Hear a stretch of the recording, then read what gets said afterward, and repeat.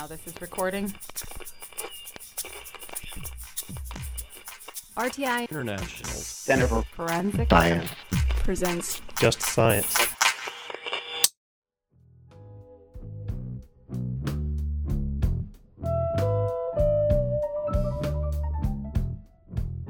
Welcome to Just Science, a podcast for forensic science professionals and anyone who is interested in learning more about how real crime laboratories work. In the second episode of our medical legal death investigation special release season, Just Science interviews John Fudenberg, the coroner for Clark County, Nevada. Listen along as Just Science explores commonalities and differences between the coroner and medical examiner systems to highlight pervading issues and forecast improvements within the MDI community. This season is funded by the National Institute of Justice's Forensic Technology Center of Excellence. Here is your host, Dr. John Morgan.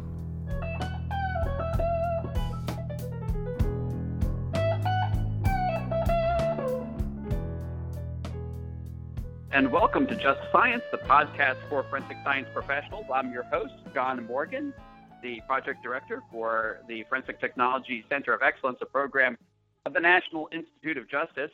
And today we're going to be continuing to discuss issues related to medical legal death investigations. And we're very, very fortunate to have with us today the coroner for Clark County, which covers Las Vegas, Nevada, John Fudenberg, who is, I'm sure, well known to many of you who are professionals in the field of medical legal death investigation. For those of you who don't know John and aren't deeply into that community, you have a rare chance today to find out more about somebody who runs one of the top coroner systems in the country, but also is a leader more broadly in medical legal death investigation. Welcome to the podcast, John. Thank you. I appreciate that, and I appreciate the kind words. I'm honored to have you say that I'm a leader and our office is one of the top. That's very nice of you to say. Thank you for that. So right now you're reviewing or investigating over 14,000 deaths per year. That's an incredible caseload for you all to be managing and must be very, very difficult. And you also cover a wide area. So it isn't just the city of Las Vegas, but you actually cover a broader area for Clark County. It says 8,000 square miles. Geographically, how does that translate so people can get a kind of a picture in their head about the volume and the size of responsibility that Clark County has? Sure, absolutely, and you're correct. The city of Las Vegas is within Clark County. Our office is responsible for all of Clark County, and it's just over 8,000 square miles. Close to 95% of our population is right here in what we refer to as the Las Vegas Valley. It's fairly densely populated, and then our jurisdiction extends all the way down 90 miles to the south. We have a population center in Laughlin, Nevada, right along the Colorado River, and to the north we have a few more population centers. Mesquite, Nevada is the bigger of the communities in our northern area, and that's just about 80 miles north of us on the Arizona-Nevada border. And then we cover the majority of Lake Mead falls within our jurisdiction, and the state line goes right down the middle of the Hoover Dam and extends down the Colorado River. So we have that on the east side of our county, and then in the northwest, we actually have a ski resort in our county, and that's Mount Charleston. We have quite a diverse county when it comes to responding to scenes. Beautiful in Clark County, so you're quite privileged to be a part of all that. And John's been either the coroner or assistant coroner since 2003 in Clark County. One of the things that's interesting about coroner systems, I think, is sometimes they'll be in a sheriff's office, which I assume you must be. And just from your own personal, position, kind of how does that work in Clark County? The majority of coroners and medical examiners' offices in the U.S. do not have additional responsibilities outside of the medical legal realm. So even if it's a sheriff-coroner system, they generally have a bureau or a division that's the coroner division that strictly works in the medical legal profession. It is a little unique when they fall under a sheriff's department or a law enforcement agency. We're actually not part of the law enforcement system here. We're just a county agency, so we're, as many believe, many of the people that are interested in medical legal systems believe that it's appropriate to be 100% independent from law enforcement, and that is how we're set up here in Clark County. We're a county office that it does not fall under the authority of law enforcement. We don't fall under the authority of the prosecution. we're independent from prosecution and defense, which I think is somewhat of a model system. And most people in the medical legal community would agree that ideally you would have a system that is 100% independent from law enforcement. Yeah, so are you appointed or are you elected as the coroner of Clark County? And good question. A lot of people think that coroners are all elected, and the majority of them are. I've heard a number, I don't know if this is accurate, but I've heard a number of 82% of the coroners in the country are elected. We are not. The coroner's position here is not elected. It's appointed by the Clark County Commission. So it's an appointment. There's no terms.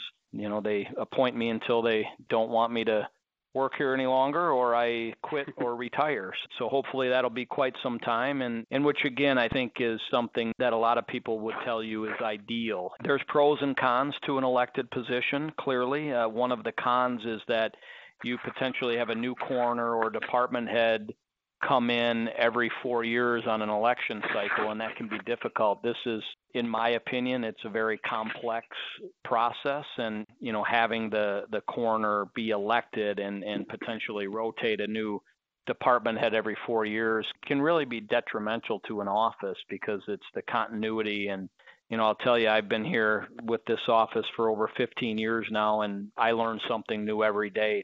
So to think that you'd have a new person running the office every 4 years is kind of scary to me.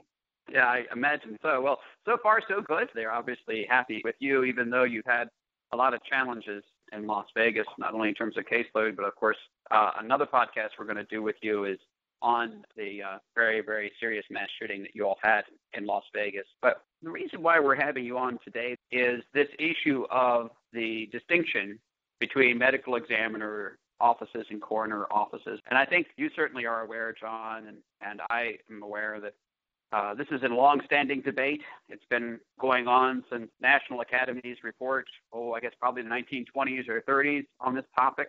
And it's not a debate that has moved very far, unfortunately, during that time.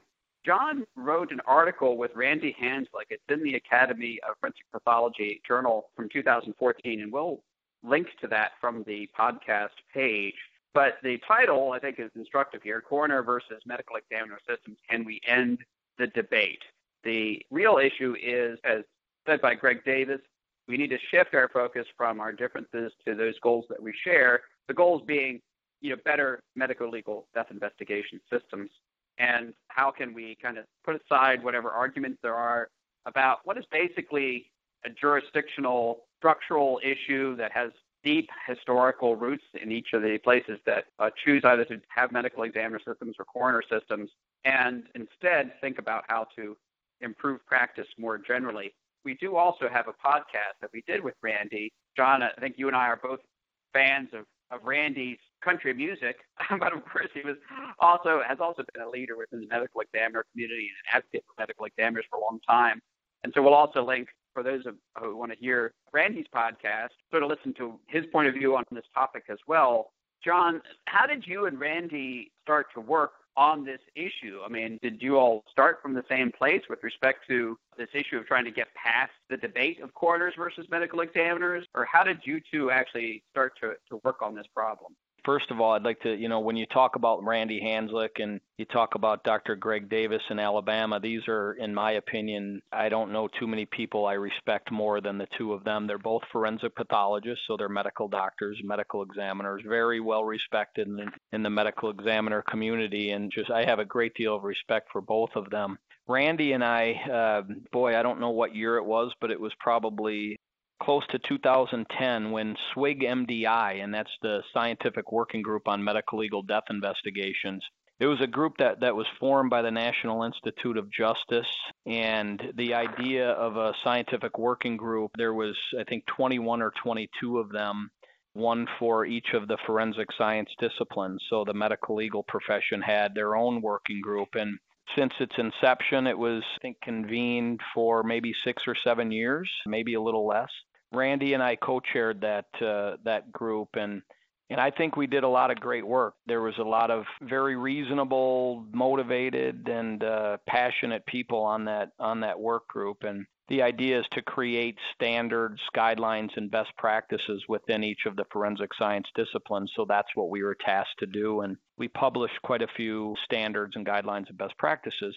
But Randy, he may not know this, but he's always been a mentor of mine. I've always respected his outlook on the profession. And as we co-chaired the SWIG MDI throughout the years, I think what we really tried to bring was a balance and not continue this debate of, the medical examiner community at one point was just had a blanket mission to abolish coroner systems. And then, of course, when a coroner hears that, they're not going to fall in love with the medical examiner community. So there was really a great divide between those two types of systems.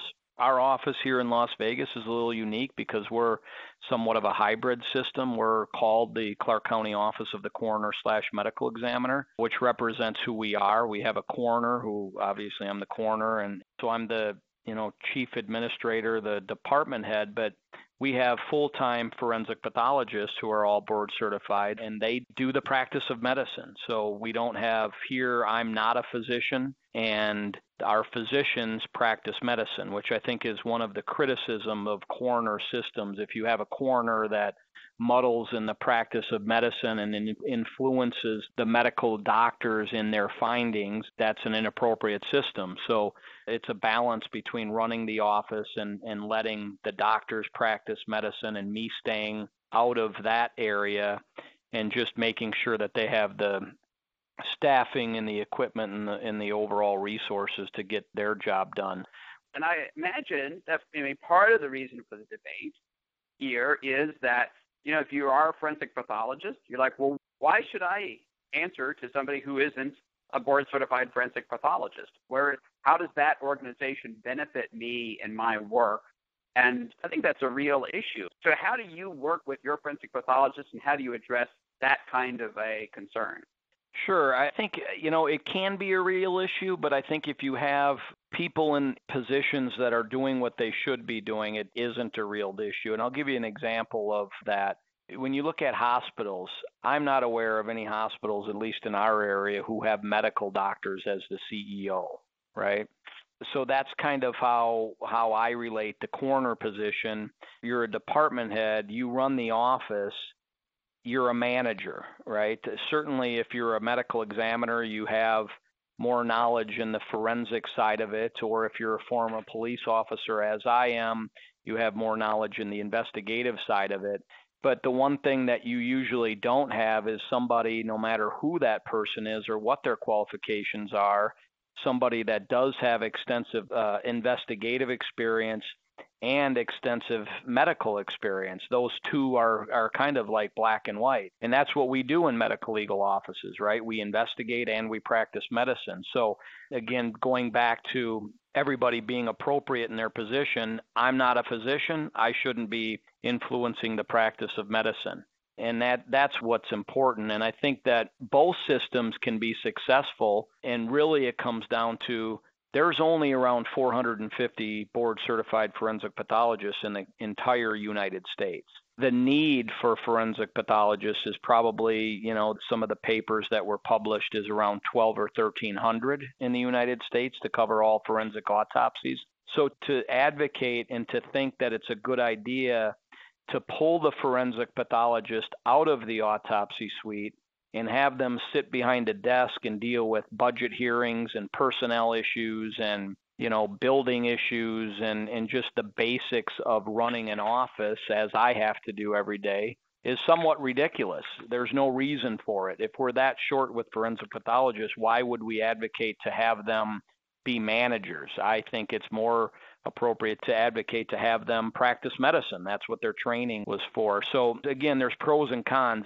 Although I'm a coroner, I've never been traveling around the country advocating for coroner systems. I think there's benefits to both, and there's very good offices under both systems. I think if you asked anybody in the medical legal world, we are a coroner's office, but we operate more similarly to a stereotypical medical examiner's office. So that's the big rub. And this debate comes down often to what we have to do. Statutorily, coroners and medical examiners' office, one of our primary responsibility is to determine the cause and manner of death. So not everybody agrees with this. This is part of the debate. I think most medical examiners would agree that the cause should be determined by a board-certified forensic pathologist. Determining the cause of death is the practice of medicine, so that should be done by a medical doctor. And I think most people agree with that. In a lot of states, that's the law. But there's also other circumstances where I believe it is appropriate for a coroner to determine cause, and I think most people would if they really look at the situation. But the determination of the manner is where it gets a little unique, because in a lot of jurisdictions, the forensic pathologist determines the cause and then the coroner determines the manner. So that should be done at least in consultation with the forensic pathologist, but you don't need a doctor to determine the manner. That's more of an investigative finding, right? So the cause is the practice of medicine. So that is a big debate. In the medical examiner community, they're going to tell you that the cause and manner should be determined by a medical examiner and nobody else. And in the coroner community, they'll tell you that the cause should be determined by a medical examiner, but the manner should be more taking the medical findings, working with the forensic pathologist, and then putting the investigative eye on it and ultimately coming up with the manner of death. So again, I don't advocate necessarily for one or the other. In our office, we're a coroner systems, and our doctors determine the cause and manner. They determine both. I have the statutory authority to determine the manner, but we do that together, and the majority of the cases are pretty straightforward, and the doctor just determines the manner. And when there's questionable cases and manner determinations, ultimately I have that authority, but I've never once went against the doctor's findings. We have always come to a consensus, and when we do have these more complicated cases when it comes to the manner determination, we have our doctors and I and maybe some other staff in the room, and we come to an agreement about what the manner should be. So that's a big part of the debate. And in my opinion, it really comes down to egos more than anything. I think the bottom line is, as Dr. Greg Davis said, you quoted him earlier about something to the effect of, we shouldn't focus on our differences, but focus on our commonalities. And I couldn't agree more, because we're really all trying to do the same thing. And if we continue to debate and argue about it, it continues to put a wedge between these two systems, and it doesn't do well for the medical legal profession. We should be working together. The medical examiners should be training the coroners and training the medical legal investigators, not arguing with them and fighting about who should be doing what. I've always said that there's really two factors to any well-operated coroner or medical examiner's office, and that is a good manager and a good lead forensic pathologist, whether that's simply a lead forensic pathologist or it's the chief medical examiner who is a forensic pathologist. And what the system is called and which of those two positions is subordinate to the other is very important to a lot of people, but usually that comes down to the egos. And I think that if those two positions are doing what they should do and they are working together and they respect each other's role in a medical legal office, that's kind of the first step to the recipe of a successful medical legal office. Yeah, so I think your cause and manner discussion is really hitting the nail on the head in many ways. I'm going to put two things back to you. One is, I've been in the room with not only medical examiners, but other medical professionals talking about how to do interpretation. And they're very open to the fact that, there also is variation with respect to, if one particular forensic pathologist were trained under this particular professor or this particular person, and another one trained in a different way, their language and even their interpretations can vary, and sometimes fairly substantially, even in cause and certainly in manner. And the other thing that I think is interesting, and I'd like to know whether you think my speculation is true, and that is that because coroners, in your case, I know you're appointed, but you're also somebody who I'm sure you pay close attention to the small p and big P, whatever you call it, political things that are going on in Clark County and more broadly. When you make a manner determination, you can actually feel a little bit more confident, shall we say, when it might be a little controversial. I know this has come up with respect to conducted energy weapons, tasers, but it also comes up in a lot of other times. Any kind of police-involved shooting is going to be sensitive. And to some extent, I think in coroner systems, there might be a little more willingness to say, hey, I have a certain level of not only knowledge, but buy-in in terms of my position, that somebody who might just be a forensic pathologist and is really just worrying about the medicine may not necessarily have that same level of confidence. Am I onto something there, or is that really not a distinction, you think? Well, I think it can be a distinction. I think that kind of takes away from the profession of forensic pathology, which is something that I don't prefer to do, because there are certainly forensic pathologists that have the knowledge and maybe more knowledge in the investigative process than some coroners. You know, one of the things that I've heard ever since I got into this profession, and frankly, when I was in law enforcement, I heard the same thing, was that, anybody can be elected to coroner. You know, the local tow truck driver could be elected to coroner. And, you know, I hear medical examiners say that on a fairly regular basis. And frankly, I think it's insulting. And there's a lot of us that really try to, you know, we're accredited, we're certified, we go through training, we try to do the best job we can do. And I'm sure somewhere in some rural town in America that some tow truck driver got elected to coroner at one point, right? Well, sure. Okay, let's move past it. There's training standards, there's different standards that we have to live by, and let's hope that somebody that knows nothing about the profession doesn't get elected. I'm sure it's going to happen. We can always criticize who gets elected, but the bottom line is you really have to look at what they're doing and how they're doing it. And apart from their titles, are they operating under nationally accepted standards? Are their offices accredited? Are their staff members certified? I mean, there's quite a few people that are on federal working groups that I've worked very closely with over the last probably 10 to 12 years. And I think that's what has become the most important issue to deal with, is getting offices accredited, getting the individuals certified, and just making sure that we can up the standards and the practice within the medical legal profession. So I think that, you know, what we're trying to do, and there's quite a few people that are trying to do this. There's some old school people that want to continue to fight about whether or not the system should be a coroner or medical examiner system. But I think the majority of our community at this point has realized that it just does our entire profession harm when we're fighting. Like Dr. Davis said, our common goals are all the same, and that's what we should focus on and really move past it and build up the standard of practice for all medical legal offices. So one of the things that's interesting in terms of the differences between coroners and medical examiners, I think, is that coroners tend to be county-based and medical examiners are more likely to be state or regional-based. And there is an argument to be made that a state-based system, whether you call it a coroner or medical examiner, especially in an era where we have a shortage of forensic pathologists, there might be some advantages there in terms of economies of scale and of that nature. I know in your case, of course, you know, Clark County is large enough, you actually have multiple forensic pathologists on staff. So it really isn't a question of scale for Clark County. But in some cases, what strategies has IACME and the coroners community developed to try to deal with this issue of, I'm in the isolated rural county coroner, and I may not have the resources necessary to deal with a caseload problem or a more significant incident or something of that nature?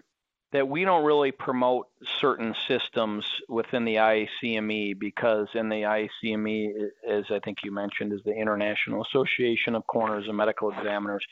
We don't necessarily promote types of systems, and no system fits all jurisdictions. And I'll use Nevada as an example. We have, I think, 2.7 million people in our entire state, and 2.2 million of them are in Clark County.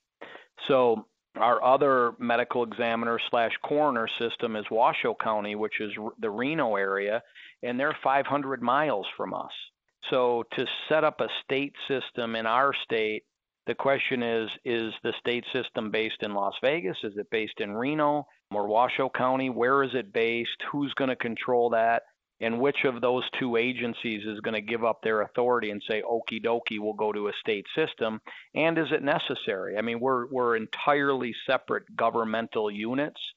So to think that we're going to merge and to think that the economy of scale would be beneficial from that point, I think is probably not the best idea. I mean, let's say that Las Vegas or Clark County became the seat of a state agency. To think that we're going to be able to manage, 700,000 or 800,000 people in northern Nevada and their system from 500 miles away, it's just probably not the best idea. So we certainly wouldn't advocate for that type of system. But if you take maybe a different state that struggles with getting forensic pathologists even in their state, I know there's a few. Wyoming, Montana, I believe, have had some problems getting forensic pathologists even in the state in the past. Maybe that's a better system to have a more regionalized approach where they can have a state medical examiner system or forensic autopsy center, and the coroners could serve as more the local liaison, but send all of their forensic autopsies to one place in the state so they don't have to try to set up a full-scale morgue in 4 or 5 not-so-populated areas throughout the state. So there's different models that would work, and it's really state-by-state dependent. And it has a lot to do with where's the population and how difficult it is to recruit forensic pathologists into their communities.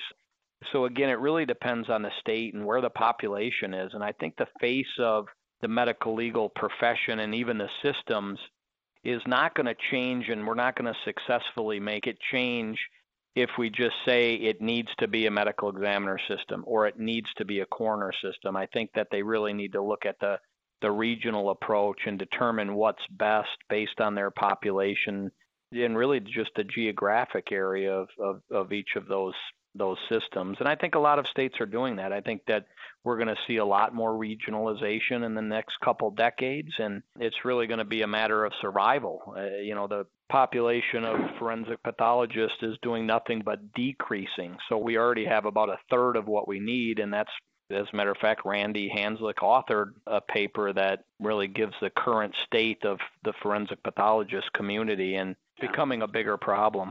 We're not the only country that's facing these same issues either, and not the only country that uses coroner-type systems. The United Kingdom and Canada, at the very least, are coroner-based, and they're both working to try to do quality improvement in their medical legal death investigation systems within the coroner context, though. They're not really looking beyond that. They're saying, hey, we have a coroner system that we like, but we want to do improvements in medical legal death investigation, and they are pursuing improvement based on that framework.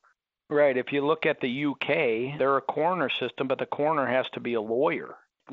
Is that the direction that we'll end up? I don't think it's a secret that they're a little older than we are as a country, right? And there may be a reason why they evolved into having lawyers be the coroners. Maybe they wanted to develop some qualifications. That certainly takes care of the legal part of the medical legal community, and there's not enough forensic pathologists there either. They have fewer forensic pathologists per capita than we do in the United States. And, who knows what the system's going to evolve to, but we've got to do something different because the forensic pathologists are becoming few and far between, and to regionalize and make sure that we can deploy forensic pathologists where they're needed throughout the country is probably just got to happen. And John, that goes along with back to the cause and manner determination. When I said earlier that the cause of death should be done by a forensic pathologist or should be determined by a forensic pathologist as it should be considered the practice of medicine, there's some exceptions to that and some very justifiable exceptions. And I'll give you an example. In rural America, you have coroners or you have medical examiners, or maybe you have physicians that are called medical examiners who are not even actually forensic pathologists. When you look at the state of Ohio, I think they have 88 counties. I may have that number wrong, but in the state of Ohio, to be the coroner, to run for election, you have to be a medical doctor. And that doesn't mean you have to be a forensic pathologist. Very few of them are forensic pathologists, but you could be an OBGYN and run for coroner. So that's something that a lot of the medical examiners that I spoke to or have talked to over the years, they dislike that system even more than they dislike the non-physician coroner system, because the problem with having let's say an OBGYN serve as the coroner is because they're a doctor, people tend to believe them. Right? They can criticize the non-physician coroner and just use the old tow truck driver analogy and say, oh, they're not a physician, so they don't know what they're talking about. But now you have an OBGYN managing medical legal offices, and they're a doctor, and they're going to be determining the cause and manner of death when they don't have any training in the medical legal profession. So that's a system that it can be successful, certainly, because the OBGYN/coroner can do what I do, which is stay out of the area of forensic pathology and let the experts determine the cause of death. But that doesn't always happen. So you may have that medical doctor that muddles in the cause of death, and they don't have any training or education in the forensic pathologist area. But back to that example of the cause of death being determined by a non-physician, I'll give you an example where that happens all throughout America. And that is, you take some of these more rural areas, and frankly, there's plenty of very populated areas that do the same thing. And if you have a motor vehicle accident and you have 2 people dead and there's dismemberment and it's very obvious that they died as a result of the car accident, right? Well, the question is, do you need to send that decedent to a board-certified forensic pathologist to be able to determine the cause and manner of death, right?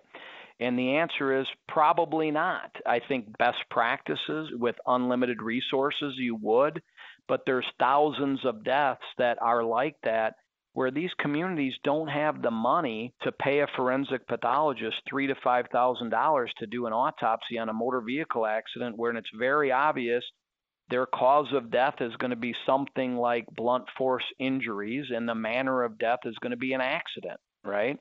You don't necessarily need a doctor to determine that.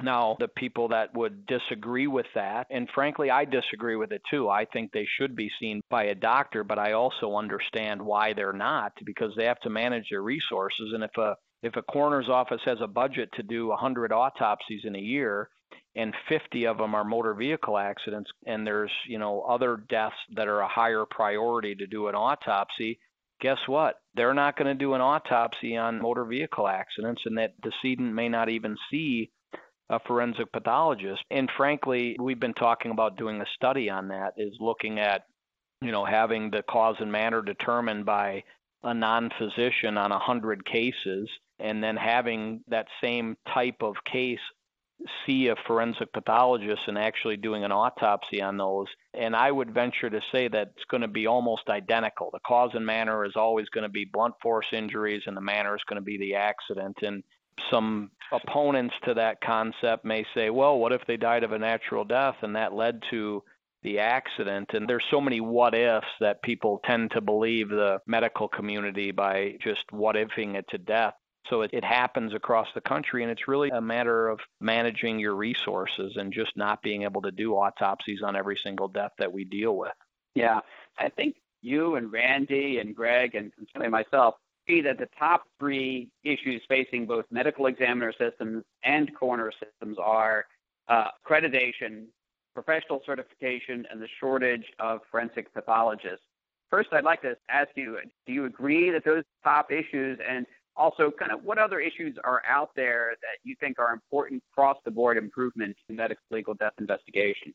I agree with all 3 of those issues being some of the top issues that plague medical legal communities or medical legal offices.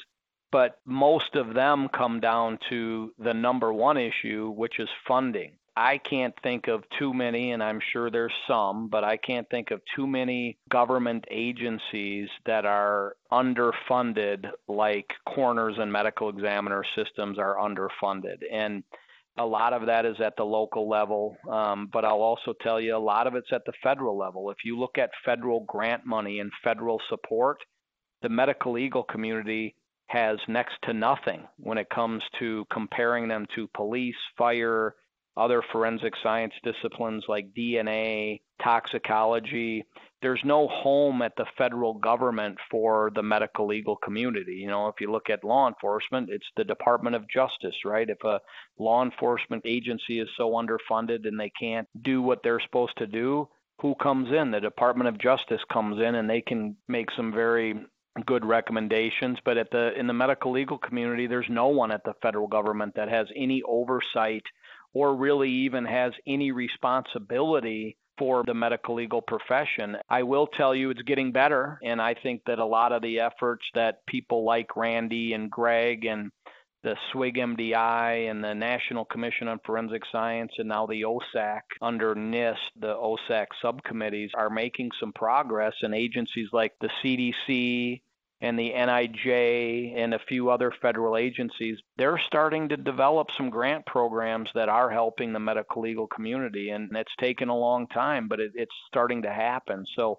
until there's more funding dedicated to this profession, you're not going to increase the supply of forensic pathologists, because if we pay them $150,000 a year and they can go be a clinical pathologist and work in a hospital for $300,000 or $400,000 a year, guess where most of them are going?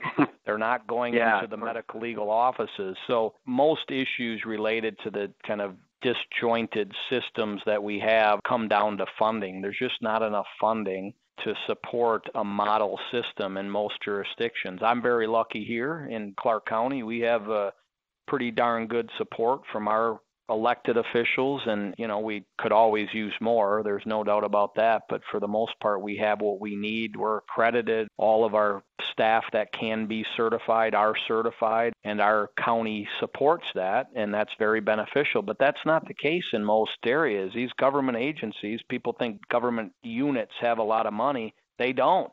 When you're competing for dollars with public safety, police and fire, we're going to lose that debate. When you're competing for dollars with, the Department of Family Services, who handle kids that don't have parents in the foster care system, if I'm making that decision, I'm not putting my money into the coroner system. I'm putting my money into the Department of Family Services. So it's understandable why we don't have the funding, but that usually is the source of a lot of those problems. Sure. Well, I appreciate that perspective, John, and I appreciate you being on Just Science, the podcast for forensic science professionals today, and telling us a little bit more about the issues facing both coroner systems and medical examiner systems, and also sharing some of your personal experience as the coroner of Clark County, Nevada. Thank you for being on the program. Thank you, John. I appreciate your time, and thank you for focusing on this important issue.